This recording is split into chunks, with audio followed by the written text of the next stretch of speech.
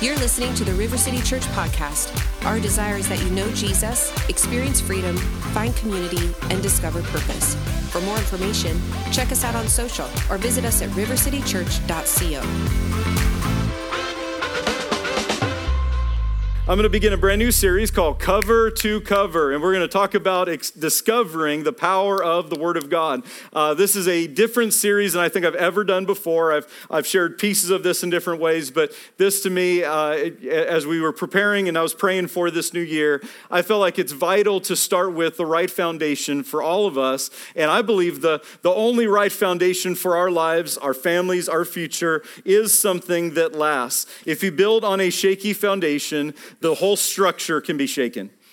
If you build on the wrong foundation, it can easily be broken. But if you build on the right foundation, something solid, it can endure in difficult times, good times and bad times. And listen, there's one thing that is going to last. It's outlasted cultures. It's outlasted governments. It's outlasted kings and princes. It's outlasted all of that, because here's what Jesus said: heaven and earth will pass away, but my words will never pass away. And we're going to talk about the Bible. We're going to talk about the Word of God. This is a little bit different, as I said, but I believe that out of this, my prayer, my hope for you is that you will begin to not only have a desire for the Word, but begin to get the most out of what God intends for you to get out of it, because the Word of God can bring life, can bring transformation to you. It can equip you. It can empower you to walk in the will and purpose of God. But I want to go back to a kind of understanding, first of all, why. Because I know we have people every week that are coming to Christ and saying yes to Jesus for the first time. And maybe, when I share the verses, because I'll give you like 20 verses in a message, you have no idea who Matthew, Mark, Luke, or John are. You think, well, are guys, there's some of those the Beatles. I don't know. Some of you don't probably know the Beatles are. Bad reference. But there's just that idea that sometimes we have things in church that we talk about, say is important, and we don't always know why they're important. And I want to actually go back to that today as we lay a foundation for the rest of this series. Each week's going to have a different focus, but all with the priority of understanding how to grow and understand and discover the power of God's Word. So today we're going to start with experiencing God's Word, because the Word of God is not just about history, although it tells the story, God's story, of his plan of redemption and how he's worked through a people, and then ultimately to bring us to a person named Jesus, who came to rescue, restore, and save us from our sin and give us life and a future and a hope. And the Bible is life-giving like no other book. The Bible is actually one of the most outlawed books in human history. Right now, 52 nations do not allow you to have this. 52 nations have made this illegal. It's also, in most places, one of the most criticized, if not the most criticized book, critiqued book, but also one of the most beloved and one of the most valued. It's actually, practically speaking, it is the most read, most translated, and most distributed book in all of human history. So that's pretty incredible.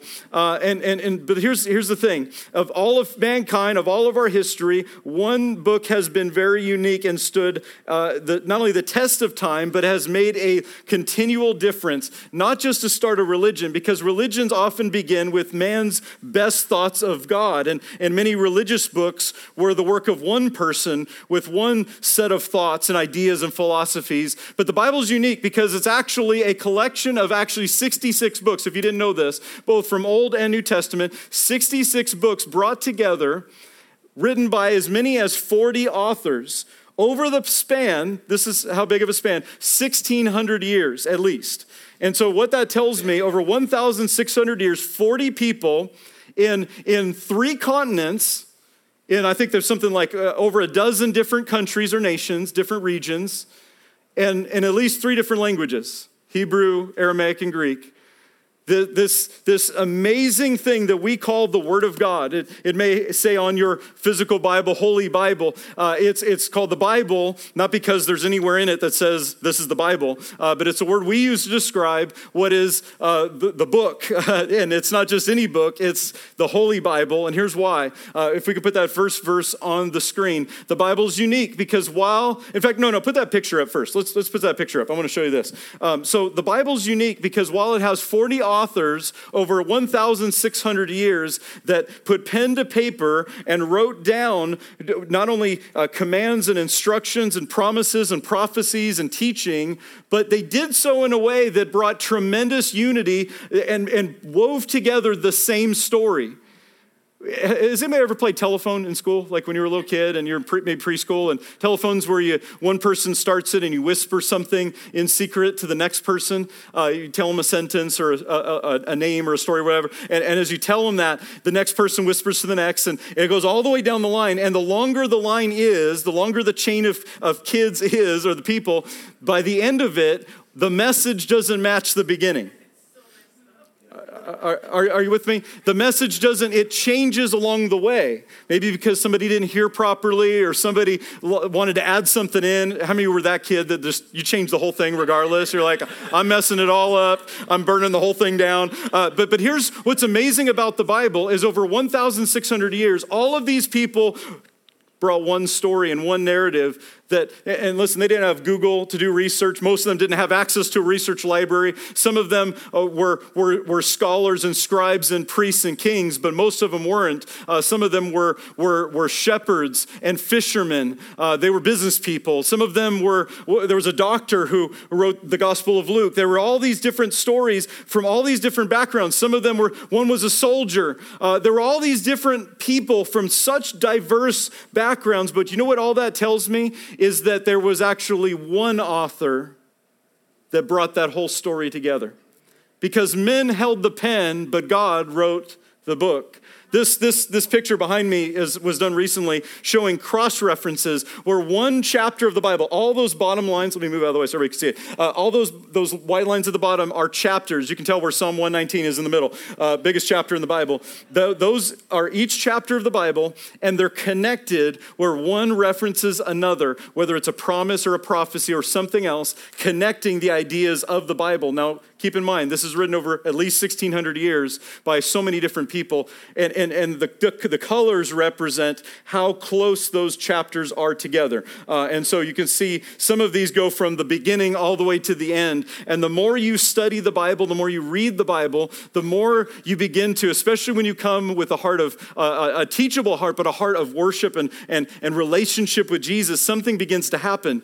You begin to look at the Bible as a treasure trove that grows your faith, builds your life, that shows you who you really are, that shows you who you're called to be, that shows us our greatest need, but also the greatest promise. And all of that's possible because the Bible has actually one author.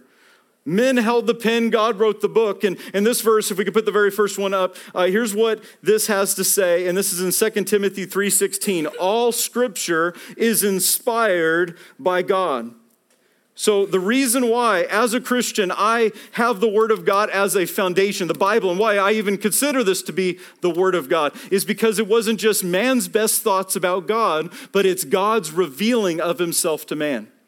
It's God revealing who he is and what he's promised and what he's called us to through the truth of the Bible.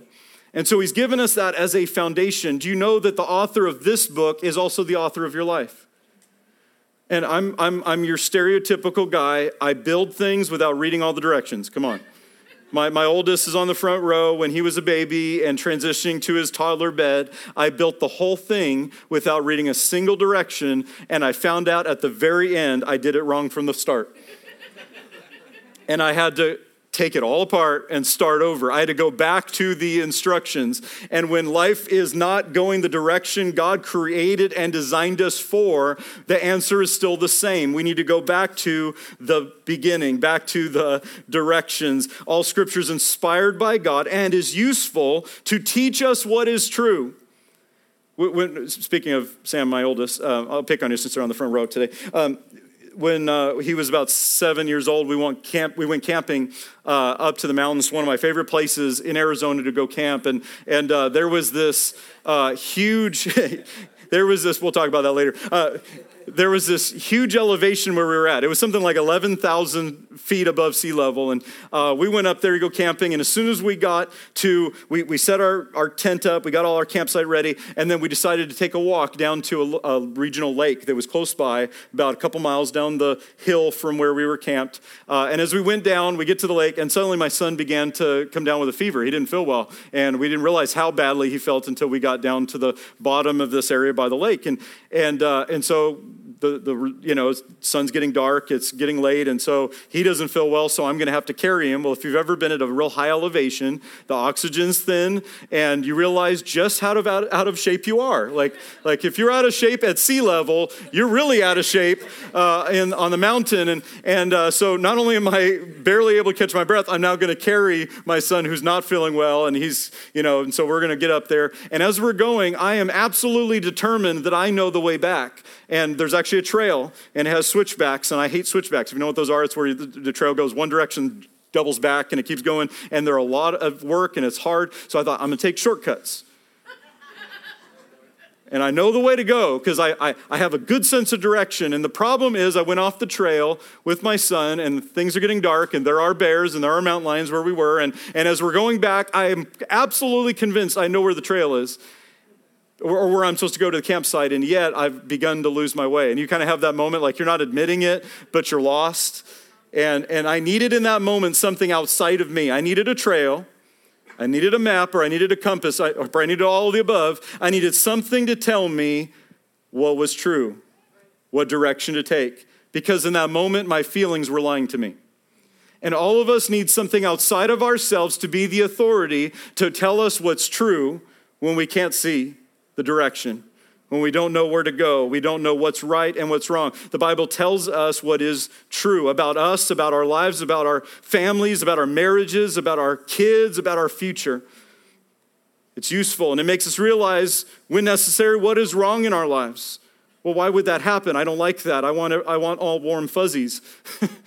Well, here's why the Bible will tell us what's true even when it hurts. If you go to the doctor, some of us are really bad patients. We go to the doctor and tell the doctor everything that's wrong and everything we need, instead of letting an expert in that moment not only diagnose the problem, but give the answer.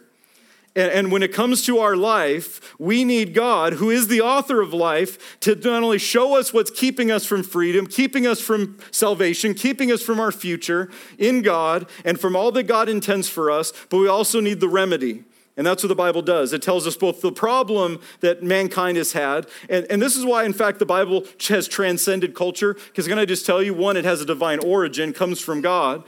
The Bible actually, in some translations, say, in place of it's inspired by God, it's God-breathed, because that's what that phrase literally means in the original language, that God literally breathed into the Word of God, into the pages, into the writing, and moved upon the authors, all of those things. Why? Because God didn't want you to just have a book. He wanted to communicate himself and his will to your life. God himself wanted to reveal himself to you.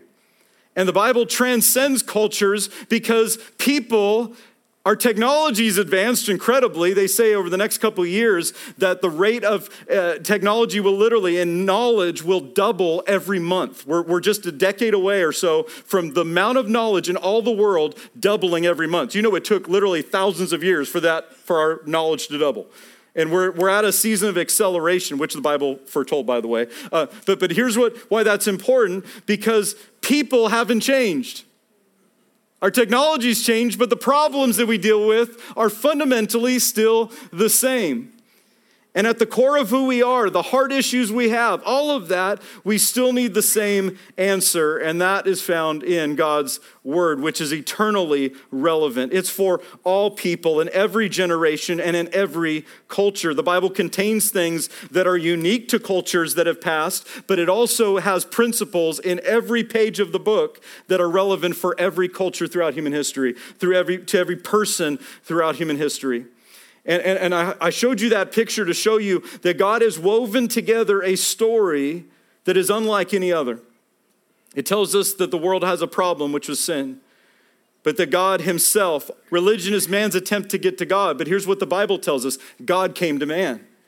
God came through a man. God came through Jesus. God sent Jesus, the Son of the living God, fully God and also fully man, to die in our place, to take our sins upon himself on the cross, so that sin separated us from God. And God said, I don't want distance. Some people imagine the Bible is just a bunch of rules. The Bible gives us God's law, God's will, in that sense, morally, first to let us know what God's holy standard is, but also to let us know we can't keep it on our own, and he provided an answer for us to be forgiven, and that's Jesus. Yes. And so he's given us all of that together, and there's so much more the Bible has to say about your life, your family, your future, your marriage, your relationships, how you interact with people. Can I just tell you, people haven't changed from 2023 to 2024? You're still going to need some help with that. I'm still needing some help with that. God shows us how to raise our kids through his word, how to guide and encourage and nurture and grow, and how to walk in love towards difficult, all that stuff. The Bible doesn't just affirm, though, what I want, but it actually tells me what God wants and who God is. See, sometimes we approach the Bible, I've heard people say, I'm a Christian, but I'm just not into the Bible.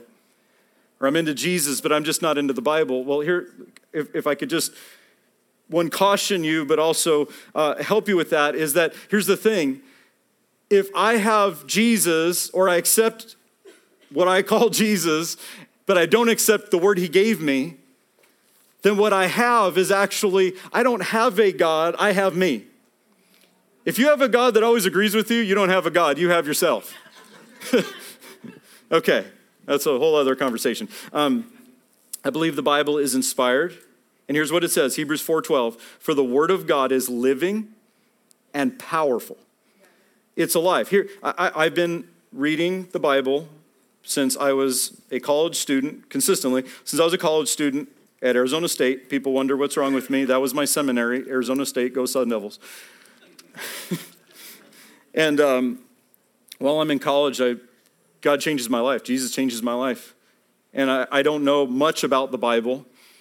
But I've got a little bit of a foundation, some Sunday school stories and what my family taught me, but I didn't know the word for myself. I didn't know the Bible for myself. Can I tell you it's important to know the Bible for yourself? Because how will you know if what somebody says or even preaches is true unless you look for yourself?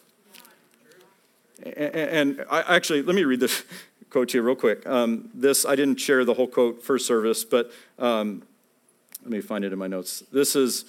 I came across this quote a few months ago, and I'm like, I got to mention this. It's from a world leader in technology and in artificial intelligence, and he was actually presenting this to the World Economic Forum recently. And here's what he had to say about the Bible and especially artificial intelligence and development of it. He said of the original printing press that the Bible was printed on in the Renaissance era, he says that printing press had no ideas of its own about the Bible. It just printed the pages. Is it good? Is it bad? How to interpret it? How to interpret that? AI can create new ideas. In fact, it can even write a new Bible. This is a direct quote from him.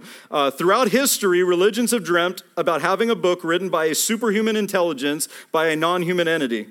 And in a few years, there might be religions that are actually, this is his words, not mine, that are actually correct. Just think about the religion whose holy book is written by AI. That could be a reality in just a few years. Again, imagine we have something that tells us exactly what we want it to say instead of something that's outside of us, that has always been true in every generation and has always transformed nations, lives, families, cities, all of that, still points away to the only Savior. But imagine, we think we're more sophisticated than somebody who once chopped down a tree, carved that log into a little image, bowed down and worshiped that idol. And we think, we're not like that anymore. Instead, we'll create a software program that tells us what we want it to say. And some of us think, man, that's just, how is that even possible that anybody could accept that? Well, generations, not only now, but the future generations have never known a time where AOL dial-up was a thing. I remember when Google was new. Like, somebody told me in college about Google. I'm like, I got to find out what Google is. I was still using Ask Jeeves. Come on. And there's things that are easier now for the next generation that, your grandkids, those of you who have grandkids, know stuff better than you about technology. And because they've always been raised with it. Now, the good side of that is we have the greatest opportunity to reach the most amount of people with the good news of Jesus because of technology, but there's a negative side to that, which means we have a familiarity with it that if we don't have discernment about what's true and what's a real authority in our lives, we'll look to an inferior source of our own creation to tell us who we are. I know I said a lot, but I mean, I've counseled people who have struggled and looked for their identity by a Google search and tried to figure, and here's why I'm telling you this, because God's word is God's love letter to you to let you know who he is and who he's called you and I to be. His word becomes the authority. When I started reading the Bible, I realized I didn't have it all understood. I didn't have it all figured out. I've been reading, teaching, and preaching the Bible now for, it'll be 20 years this year, and there's still plenty I don't fully have a grasp on. I think we're going to be digging in and studying for all eternity, talking about the word and will of God. I think that's amazing. You know, heaven and earth will pass away, he says. His word never will. I think that's great. But here's what I want you to understand. When we read this, the Bible is alive, it's living, and so it's not just like any other book. I still find stuff that I've read it 100 times, but it comes alive in that moment. And it feeds my soul, and it leads me and guides me and even corrects me, and it changes me. Here's why that's possible, because I've gotten to know the author, and I've allowed this thing to be the authority in my life. And so I don't come to prove, some people only read the Bible to prove an argument, to be right. And by the way, that's Christians too. If I do that, I'm missing bread to feed my life. I'm missing the purpose for which God gave me his word, and I'm actually missing so much. I think it's like, you know, when I was a kid, I was a huge fan of Indiana Jones. I wanted to be an archaeologist just because I thought archaeologists had whips and hats and jumped out of planes and all that stuff. And but here's what I found. Coming to the word of God is like finding a treasure every day. When you allow God to, because God breathed into it. It's powerful. That's the second part of that verse, powerful. That means that it's not just a text or a book. It's not just history of what God did back then. Yes, it tells us of not only just events, but some of the most important events in human history. But it also is a prophetic book telling us what God still does, what God still will do in my life for all who call on him. He's still a God who answers prayer. He's still a God who rescues and sets free. The word of God can bring revival to your life and your faith. The word of God can bring transformation to your thought life. The word of God can build your marriage. The word of God can build your character. The word of God can do all of that and so much more. Jesus told a parable in Luke chapter 8. And this parable was important because he actually will say in one of the gospel accounts that it's the key to all the parables. But here's let me just summarize the story and then we'll look at it. So Jesus is teaching in parables to illustrate truth, but also to, how do I say this, conceal truth. Not in the sense of keeping things from us, but his disciples come to Jesus after he would tell parables. Parables were just stories, illustrations of eternal spiritual realities. And yes, he taught that to make complex things very simple. Einstein said you don't understand something until you can tell it simply. So Jesus, he unpacks profound truths about life, about eternity, about all that in very simple stories.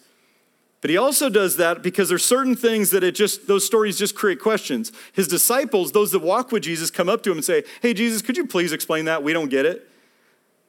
And what I love about a disciple is a disciple doesn't have all the answers. A disciple knows where to go for the answers. A disciple doesn't have it all figured out. A disciple knows where to go, to the source. And they go to Jesus, who they've now developed a relationship with, and they begin to ask him. Well, one of the parables he told, one of the stories, is of a sower, a man with seed, walking along a roadside, and he casts the seed into 4 places, representing 4 different types of people who have different experiences with what the seed represents. And he will go on to explain it. I'm going to read that in just a second. But the first he casts the seed upon is the roadside, which is hard ground. It's hard because it's needed to be hard to walk on. It's well-traveled, but it's ground that while it's suitable for one thing, traveling, it's poor for growing crops. It's hard ground. It's tough ground.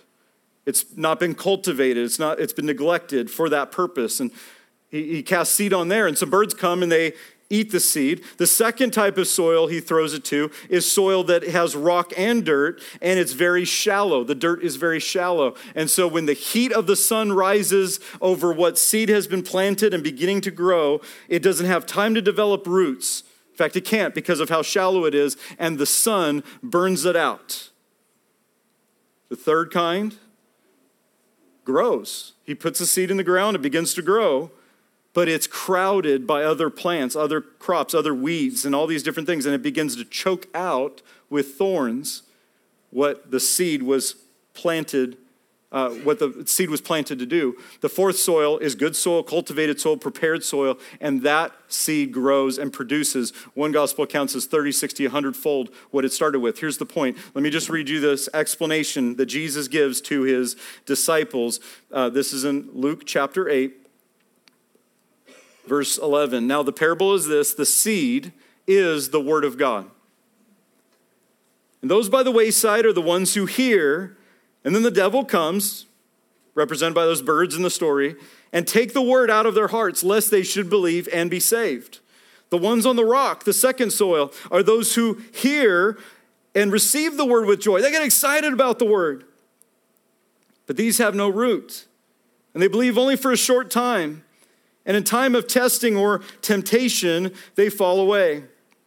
Now the ones that fell among thorns are those who, when they have heard, go out and are choked with cares, riches, and pleasures of life, and bring no fruit to maturity. But the ones that fell on the fourth, the good ground, are those who have heard the word of God with a noble and good heart, keep it, and bear fruit with patience. So he describes four different things. Here's what I want you to see. First off is that the seed is the same for all four soils. The seed is the word of God by the explanation of Jesus. And why that matters is it's the same word, same living, powerful word for different responses. You could have the same word sown into the lives of four different kids in a family. One of them bear fruit, one of them not. One of them have a hard heart, one of them not. There can be four different. In a church, you can have 400 people, and 100 receive it, take that word, and apply it to their life, and it changes them, but it not only changes them, but it changes their family and their marriage and everything about their life, and they take that word to the world. But then there's some that just simply get distracted, and the word of God is just something added to a much more crowded field. And some just simply have a hard heart and don't receive and don't experience. Here's the point. The word is living and powerful and available for every single human being. This will work for every person alive on planet Earth. Why? Because of its source, and its source is found in God. It has authority in my life because of the author. It can change my life. It can produce powerful results. It can build my faith. Faith comes by hearing the word. It can do all those things. As Christians, as the people of God, there is no, in fact, here's what the Bible says. If we can put, I'm sorry for the media team, I totally destroyed my notes today. But I think it's in 1 Peter, Peter says this: lay aside malice and anger, bitterness and all wickedness and all that stuff. Just lay it aside. Just set that garbage aside and receive. Here's what you should do. Desire like a baby desires their mother's milk, desires that nourishment, desire the milk of the word, desire that you may grow. And here's what I love about that. Some of us, and I've been there many times, I've had seasons of my life where, man, I'm just not in the word as much. And I'm kind of like that first soil. In fact, I'm going to give you these because I believe these are conditions of the heart. The first soil, if you're taking notes, is the hardened heart. That's the roadside. That's the hard ground. That's the difficult ground. It's the ground that's not cultivated. And as a result, it's nothing that's placed there grows there. And when I find myself at a place where my desire becomes cold, why do we do 21 days of fasting and prayer? Why do we have this 90 days to read the New Testament as a church? Why are we doing that? Because I want to develop our appetites. I don't think did anybody wake up? Now, if you did, God bless you. Did anybody wake up saying, I am hungry for broccoli? Come on, somebody. I want some broccoli. Give me that broccoli shake. Yes, you're a saint. The rest of us, we wanted our Lucky Charms. We wanted some sugar. No, I'm kidding. But we want pancakes with syrup and chocolate chips and all that. Why? Because you will be hungry for what you feed on. And what Peter said is, the more I feed on the word of God, I'm to desire it like a child desiring their milk. Though and the only way to grow, can I just tell the Christian who's been a believer for 20 years and been to church for 20 years, and you got the t-shirt that says, been there, done that, heard that. You will not grow without this book. To the most gifted, talented, anointed person in the room, you will not grow without this book. You will not stay grounded without this book. In fact, every friend of mine who's ever blown up their life, it was when they started to set aside the Word of God. Build their life on their own ideas, their own philosophy, their own feelings in the moment that didn't last. And the Word of God is our foundation. And I bring that to the first one, the hardened heart, because here's what happens. Hardened hearts are developed first and foremost through neglect. Now, I know in the parable, he's talking about those that hear of Jesus, hear the gospel, and the enemy takes away what was planted.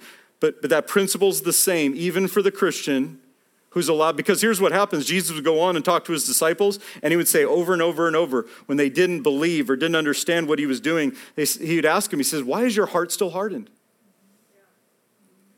It's what happens in our heart whenever we get disconnected from the life of God. It's what happens in our heart when we don't prepare and cultivate what God is giving us through his word. Because the Bible, the word, is both the seed and it's the tool to cultivate the soil. And soil that's neglected, we have a couple farmers in our church, and you know more than anybody how hard it is to grow stuff. How hard it is to grow the right thing and to produce crops and prepare the ground and till and all the things you have to do just to get to the harvest. When my wife and I got our first house, there were 2 trees in the back. It was in Arizona. And we had 2 fruit trees in the backyard that I killed within a month. If there's an opposite of a green thumb, I've got it. And so I killed both of these trees, and we had a rock landscape. So thankfully, it was the only other thing I could kill was the fruit trees, because that's what you do in Arizona. Nothing else grows, so you just put rocks down. And so that's what we had in our backyard. Except there was one thing that grew. There was this one corner of our house that I wouldn't see very often. We both worked long hours when we were first married.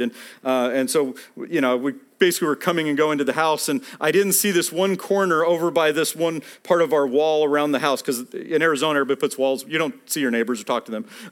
And so we had these walls right in this corner. Behind my house was this weed. A weed, not weed. Let me clarify, because some of you are like, what's the problem with that? You're like, woo! Something's growing. This weed grew in our backyard that, this is not an exaggeration, it grew this tall. Before I noticed it. Grew this tall. And I never had to water it, give it Miracle-Gro, or anything else. All I had to do was neglect. So let's look at these real quick. The first is the hardened heart. Neglect caused by, and the Bible tells us what hardens our heart. The first is sin. When I choose my way instead of God's way. And here's what I love about the Bible. There's promises, there's encouragement, there's all of that, but there's also correction to let me know of what leads to life and what leads to captivity. And God tells us that as you read. Have you ever read the Bible and get encouraged by something and then you read the next verse and go, ouch, that hurts? And here's what happens. That's actually not a bad thing. Now, condemnation is a bad thing, but conviction's a good thing. Here's the difference. Condemnation is a lie from the devil, putting shame in your life to cause you to run from God. It's what causes you to go, well, God doesn't love you anymore, and you've done it again, and now you failed, and it's what pushes you from God. It's what causes you to run. I don't belong in church. I don't belong in. It's that lie that we listen to. That's condemnation. That's from the pit of hell. But conviction's a good thing. Conviction is God's correction to our heart through the Holy Spirit and the Word of God saying, this isn't who you are. This isn't what you're called to. And it begins to cut deeply in our heart in a way that's good. Listen, but here's what happens. It's like a knock. The Holy Spirit, the Word of God, is knocking at our heart. And we have a choice. We either answer the door and respond and allow through repentance, allow God to transform us and receive his forgiveness and his mercy, which is new every day. That's one response. Or we can ignore the knock. And the longer we ignore the knock, the harder our hearts get. Tragically, some get to the place where they no longer hear the knock anymore. Not because God's given up or because God doesn't love them, but they've said no for so long that they've allowed their hearts to become hard ground that no seed, no word can affect. But here's what I want you to catch. Sin hardens our hearts, so does tradition. Tradition's not bad by itself. I got Christmas traditions, I got all that. But religious tradition, when it takes the place and puts itself as an authority above God. If I as a pastor ever say, this is the way we've always done it, that's the day I quit. And should. The message stays the same. Methods change. How we reach the world changes, but the message stays the same. The Word of God stays the same. People say the church is declining in America. It's actually not. But wherever the capital C church abandons this as the foundation, it actually does. But God's called us to life. God's doing something. We live in the greatest opportunity, I think, to see people come to Jesus. We live in a harvest time, as I've told you. But here's what happens when our heart is hardened by, and tradition's not just from religion. Tradition can come from our own families, our own culture. Well, this is just the way things are today. You're just old-fashioned. This is the way it is. Well, what if that's your hardened area of your heart saying no to the very seed of the word that could give you life? Hardened heart. Hebrews 3:15, today, if you will hear his voice, don't harden your hearts as in the rebellion. God invites us to life. He invites us to him, and he does it through his word. The second thing, I'll go through this quickly. The second one is a shallow heart. It's a soil that's on the roadside that has dirt and rock, but the problem is the dirt is shallow and there's no depth. Here's what happens whenever I let just enough of God in, enough of his word in, to feel like I met a religious quota, but I don't allow him to change my heart. Do you know what? I don't allow him to go deeper in my walk with God. I have I have shallowness in my faith. No matter where you are, no matter how long you've been a Christian, 5 seconds or 50 years, there's more. Did you hear me? There's more. There's more of God. There's more of his promises. There's more in his word. And if we don't allow, here's what happens. The lack of depth meant a lack of roots that sustained the growth of the plant. The strength of a tree is not its trunk, it's not its branches, it's not its leaves, it's the roots. When I went through Hurricane Irma in Florida, man, there were big old oak trees, 100, 150-year-old trees, totally uprooted. They were massive, but their roots were proportionately shallow. And so that beach sand, man, they just uprooted. The moment there was wind, the moment the conditions were adverse. Here's what happens if you don't get deeper roots in God in the good seasons, when the testing comes, when the contradictions come, when the pressure comes from the storms of life, you won't have that root system to keep you strong and steadfast and anchored to what actually keeps you in life. The heat comes and burns it out. The third soil, quickly, is the crowded heart. Crowded heart, and maybe at the beginning of 2024, as you prepare and plan and look at goals and dreams for this year, that's all good. I'm doing the same thing. I have to ask myself one question at the beginning of every year. Is my heart crowded right now? See, the seed is planted, but the heart, the condition of the heart represented by the soil, is so full of other stuff. He describes cares. What are cares? Well, in some places in the Bible, cares describe worries. If you've ever been up at night worrying, it's hard for you to have hope for the future. It's hard for you to dream, plan, all that stuff, because worry is it's preoccupying your thoughts. So the answer is take your worries to God, the only one who can take care of them. Jason, if you want to get ready. But here's what happens. Cares are not just worries. Cares are anything, even good things, that divide our focus and crowd our life. Good things can take the place of God things. And as the plant began to grow, as it began to grow in the soil, it was choked out by cares. It says the riches. Is it bad to have money? No. But it is bad to let money have you. Here's the difference. God can use resources to change the world, bring good news and hope, and feed the poor and broken, and lift people out of poverty. All that stuff. Poverty is a curse, by the way, if you didn't know that. Just go to a nation racked with poverty. I've spent time in nations with total abject poverty. It's a curse. But here's what I want you to understand. Anything, even a necessary thing or a good thing, can crowd our heart and choke out. Just while that big old nasty weed in my backyard was growing, there wasn't room for other stuff. And what God's word does, it helps us to recognize what things are taking the place in my heart and in my mind and in my schedule and in my life that are actually choking out what God's trying to do. I think that's a good question to ask God, to be honest.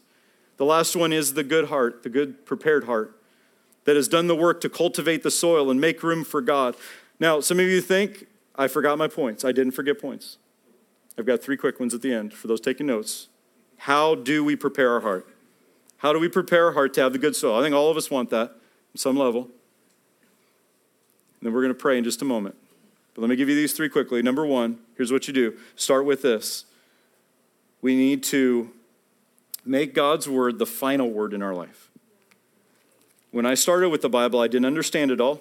There's still some things I don't fully understand. Here's what I know. When I came to this word, I came as a student, not an expert. And I just asked God, you got to show me, you got to teach me, you got to help me. And I allowed my life to come under the authority of this. Haven't done that always perfectly, but anytime I get outside of that, God brings you back into and invites you into, because what God blesses is what's under his authority. The authority of this, the word of God. You want to build a marriage that's going to last? That's filled with God? Because I've told you 1,000 times, Christian marriage is not 2 Christians married together. Yes, our Christian mingle profiles matched. Thank you, Jesus. But can I tell you, it's Jesus at the center. How do you build a business with integrity, without cutting corners, without keeping back certain things that you don't want to admit or report or share about or pay or whatever? How do you do things the right way? You build with integrity based on the word of God, because you're building a kingdom business. How do you show up at work, whether you're an employee or a boss? How do you treat people? Well, the Bible tells us how to do all that and do it in a way that's life-giving and experience the best, because when we allow God's word to be the authority, God can bless it. Make God's word the final word. I'll be honest with you, there's been some times where I've come to this Bible, to this word. In fact, this actual Bible I got as a gift 20 years ago. I've come to these passages, and there's been some where I go, I don't like that so much right now. But because I accepted his word as the highest word in my life, I allowed God to be God instead of telling God what I think. And it's changed my life. And it's brought about God's results, because my results I've found are always inferior. The second one is we need to spend time in the Word of God every day. Don't hear this message or me talking about prayer and how we need to pray or anything we're called to do as believers and listen to the voice of condemnation that says, you don't read enough. You don't pray enough. I had somebody just last week, as I talked about 21 days of prayer and reading the Bible together, they were literally just heartbroken out of their own feeling of like, I just never do it enough. That's not what we're saying. But I'm inviting you to something that will build your future on a foundation that lasts. Here's what God said to Joshua, a man who was not a religious leader only. He was actually a soldier, a general. And here's what God told him at the most critical moment of his calling, as he was about to take on the promised land. Joshua 1:8, this book of the law, the word of God, shall not depart from your mouth, but you shall meditate in it day and night. Now, meditate's not go on a mountain, chant, and empty your thoughts. Because anything you empty in your soul will be filled by something, like it or not. Different message, but amen. Biblical meditation is filling your life. It's not emptying your life. It's filling your life with the right thing. Meditate in that word day and night, Joshua, that you may observe to do what's written in it. I can't do God's will. I can't walk in God's will if I don't first have it in my heart.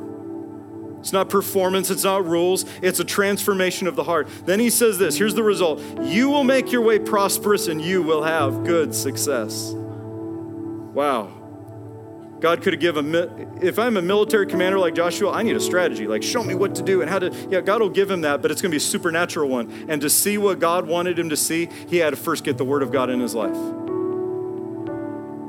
So get in the word of God. Spend time in the word daily. And here's the third and most important, I believe. Get to know the author. Jesus talked to the religious leaders of his day. And he said, you search the scriptures, thinking in them alone you have life. But they speak of me, Jesus. He says that. Like, the goal of the Bible is actually not to know the Bible. I hope you've heard my heart in this, that we should have a high view of the Word of God.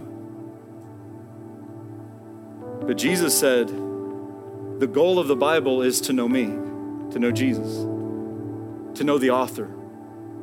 In fact, I believe that the Bible was never meant to be read apart from a relationship with the author. It points us, I know many people who they read the Bible and found Jesus, found faith in him. But I also know that the Bible is meant to be read with the author, a relationship with him. It's not just something that I fill my head with, my mind with, but actually something that impacts my heart. Not so I win a social media argument, prove a doctrine, build a religious organization, but so that my life is changed by the word of God that lasts forever. I'm going to ask you to stand to your feet.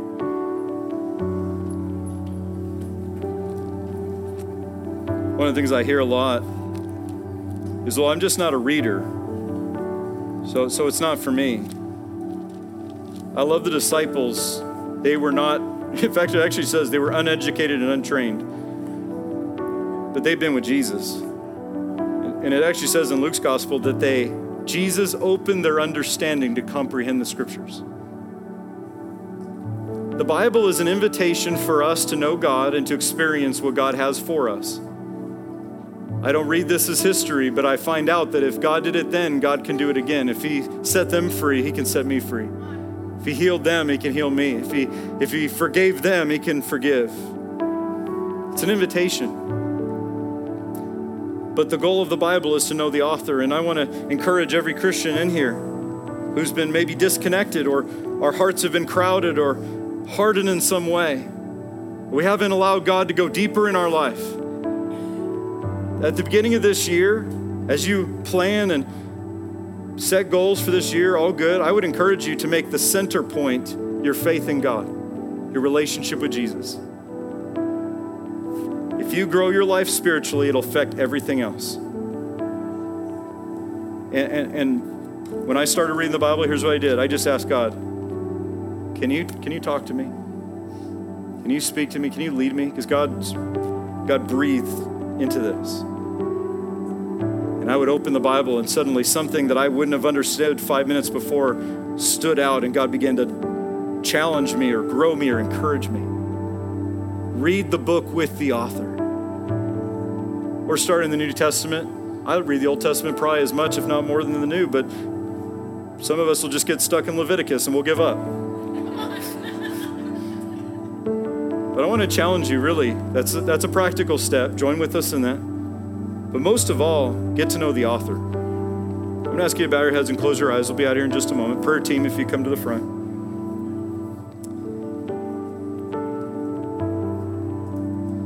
Some people will read the Bible and just get more religious.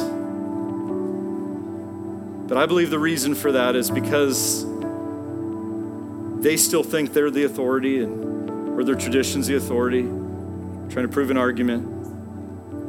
But instead, what grows us is meeting the author. Do you know why God would take the time over 1,600 years through 40 different plus people to weave together a story that is so important and so necessary still in this moment, in this time, in this generation. It's because he loves you. God did all of that for a reason, because he loves you and he wants you to know him. Our sins separated us from God. But Jesus came 2,000 years ago. All that came before that in the Bible pointed to the cross. And all that's come after points back to that moment where all of history changed. And Jesus himself took my sin and yours, and he died on the cross, not to start a religion, not so we had crucifixes on the wall, but so that you could be forgiven of all of your sin. And I could be forgiven of all my sin. We've all failed. We've all sinned. We've all fallen short. None of us are good enough. There will not be one good person in heaven except Jesus. But there's a whole lot of forgiven people because of a sacrifice on a cross. He was buried in the tomb. 3 days later, he conquered sin, conquered death, conquered the grave. He was witnessed by 500 people who were so impacted by his resurrection. Some of them wrote down, inspired by the Holy Spirit, parts of the book that you and I hold in this Bible. Most of them gave their lives for what they saw, a risen Savior, because they wanted others to know what they experienced. And I want you today, do you know Jesus like I've described? Do you know him? Do you have a relationship with the Jesus of the Bible? Not the Jesus of culture, tradition, but the Jesus of the Word of God that still saves, that still sets free, who will tell you who you really are, who will heal you where you're most broken. He'll stand beside you, never leave you, never forsake you. If you're a Christian in here, but man, some things have crowded. And today you need to begin this year rededicating your life to Jesus. To recommit your life to him. You want him to be back at the center. If either of those are for you, for the first time, or to come back home to God, with no one looking around, if you say, that's me, Brian, I need Jesus. I need a relationship with God. Would you pray with me? I'm going to ask you to raise your hand. All over the room, people are responding. Keep them lifted for just a moment. Let me pray with you, and I'm going to ask every person in here to pray this with us, to encourage those that are responding to God. I did the same thing just over 20 years ago. Got down on my knees by my bedside, and I called on him. At that time, I was the only one serving God in my family. At that time, I didn't know what to know or believe. I was being told something so contrary from my family, or not my family, my friends and my professors and all that. But I got down on my knees and I did what I'm going to lead you in just a moment. And I cried it out to Jesus, and he met me and he changed my life, and he'll do the same for you. Would you pray this with me? I'm asking every person, pray this with us to encourage them from your heart. Say, Jesus, forgive me of my sins. Be my Savior and be the Lord of my entire life. Today I surrender to you. Forgive me, set me free, and fill my life. Today I put my trust in you. From this day forward, in Jesus' name, amen. We trust this message encourages you in faith and in your relationship with Jesus. To learn more about River City Church, find us on social or visit us at rivercitychurch.co.